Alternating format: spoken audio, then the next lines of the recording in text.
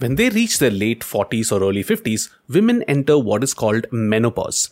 It's when a woman hasn't had a regular monthly menstrual cycle for 12 months. For all practical purposes, it marks the end of a woman's reproductive period.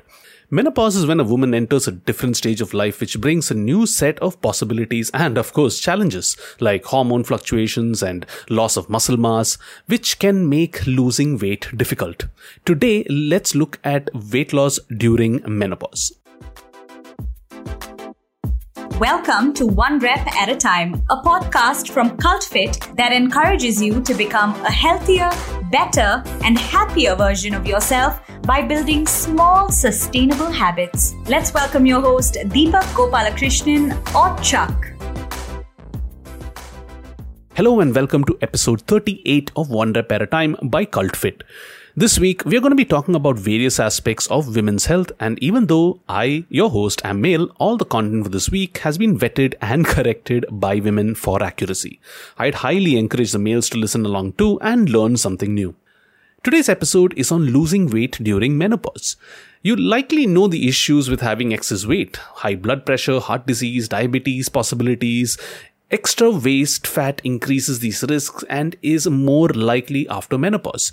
Weight gain happens during or after menopause due to a mix of factors related to menopause itself and just regular aging. One such thing is the impact of estrogen. Estrogens are hormones that play an important role in the normal sexual and reproductive development in women. Some research on lab animals has shown that estrogen appears to help control body weight. These animals tend to eat more and be less physically active. When estrogen levels are reduced, the metabolic rate also reduces. This is the rate at which the body converts stored energy into working energy. It's possible that this very same thing happens with women when estrogen levels drop after menopause, a lower metabolic rate, hence making it a little more difficult to lose weight. This also causes the body to use starches and blood sugar less effectively. This increases fat storage and makes it harder to lose weight. A decline in estrogen is also linked to reduction in calcium, leading to lower bone density, and this is called osteoporosis. Also, there are other age-related factors which contribute to weight gain at this time. For example, less likelihood to exercise. The World Health Organization says that over 80% of the global adolescent population is insufficiently physically active, a propensity that sadly increases with age. Then, with age, we tend to lose more muscle mass, which lowers resting metabolism, making it easier to gain weight. And lastly, the rate at which you use up energy during exercise declines. So, you need to do more exercise at the age of 60 to burn the same number of calories than you would have at 50 or 30. If only we could reprogram our bodies. So, where does this leave us? If you're a woman and are not of menopausal age yet, this becomes one more reason to work out regularly and consistently along with your other fitness goals. And if you are of menopausal age, not all is lost. Remember, the best time to start exercising is today. A good exercise regimen will make sure to add quality to your subsequent years. Simply said, the more active you are, the less weight you're likely to gain, the less problems you will have later. A review by the National Institutes of Health showed that people who did aerobic exercises every day for 10 or more minutes had 6 fewer inches around the waistline compared to people who didn't. And exercising while you're in the process of losing weight, as well as after you've lost it, may be critical to maintaining weight loss. 1. Strength training isn't just for the young or aspiring bodybuilders. Strength training or a weight resistance exercise program helps build muscle mass and improve metabolism. It also helps maintain bone mass as you age. Aim for 2 to 3 sessions per week. 2. Low impact aerobics. These are good for your heart and lungs. Walking, swimming, cycling, aerobics, tennis, dance, yes, even dance are examples of this. Anything that gets the heart rate up. 30 minutes of moderate exercise on most days of the week achieves this. And wherever you can, add some activity to your day. Chores like going to the market, playing games or sports like table tennis, walking the dog, etc. For the best fitness results, combine your exercise efforts with, you guessed it, good nutrition. We have spoken about this several times on the show already, so I won't repeat myself here. I will mention, however, that you should specifically seek out lots of calcium and vitamin D to obviate any chances of osteoporosis.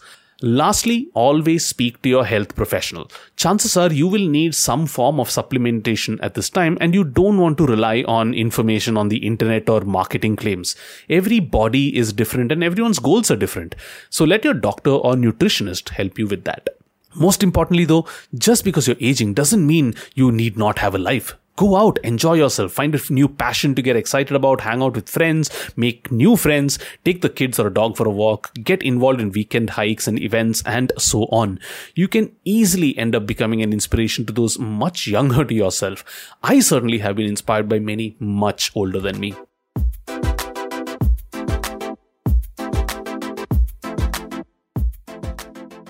It's time for Cool Down, that part of the show where I give you a fun little piece of trivia related to the topic of this show. This time, I want to riff off the last line that I said before the break, being inspired by someone much older than me, and I thought I'd share some examples of women who found their athletic peak well after their 50s. Betty Godhart got the Guinness World Record for the oldest trapeze artist. Her age then, 86. She was over 70 when she first tried. Mary Neves was 72 when she completed her first Ironman. Should it be Iron Person? And she took up swimming only at the age of 56. Then there's Connie Dennison, a Scotswoman who is widely recognized as the oldest yoga teacher, who was practicing it well into her, wait for it, her 90s. She passed away at the grand old age of 102, leaving behind a yoga practicing daughter, granddaughter, and yes, a great granddaughter. How about Ernestine Shepherd, who at 85 is the oldest female bodybuilder? She got into it when she was unhappy with her body at the age of 56. 56, just goes to show that no age is too old to start something. There are many more examples from the world of sport and just in general. So remember, inspiration is all around us. That's it for this episode of this podcast. If you'd like to say hi, my details are in the notes of this episode and I'll see you here tomorrow. Remember, like your exercise routine, take life one rep at a time. You've been listening to One Rep at a Time by Cult Fit. Follow us on Spotify, Apple Music, or wherever you get your podcasts. If you're looking for sustainable weight loss coaching, check out the Cult Transform program on the Cult Fit app or website. See you on the next episode.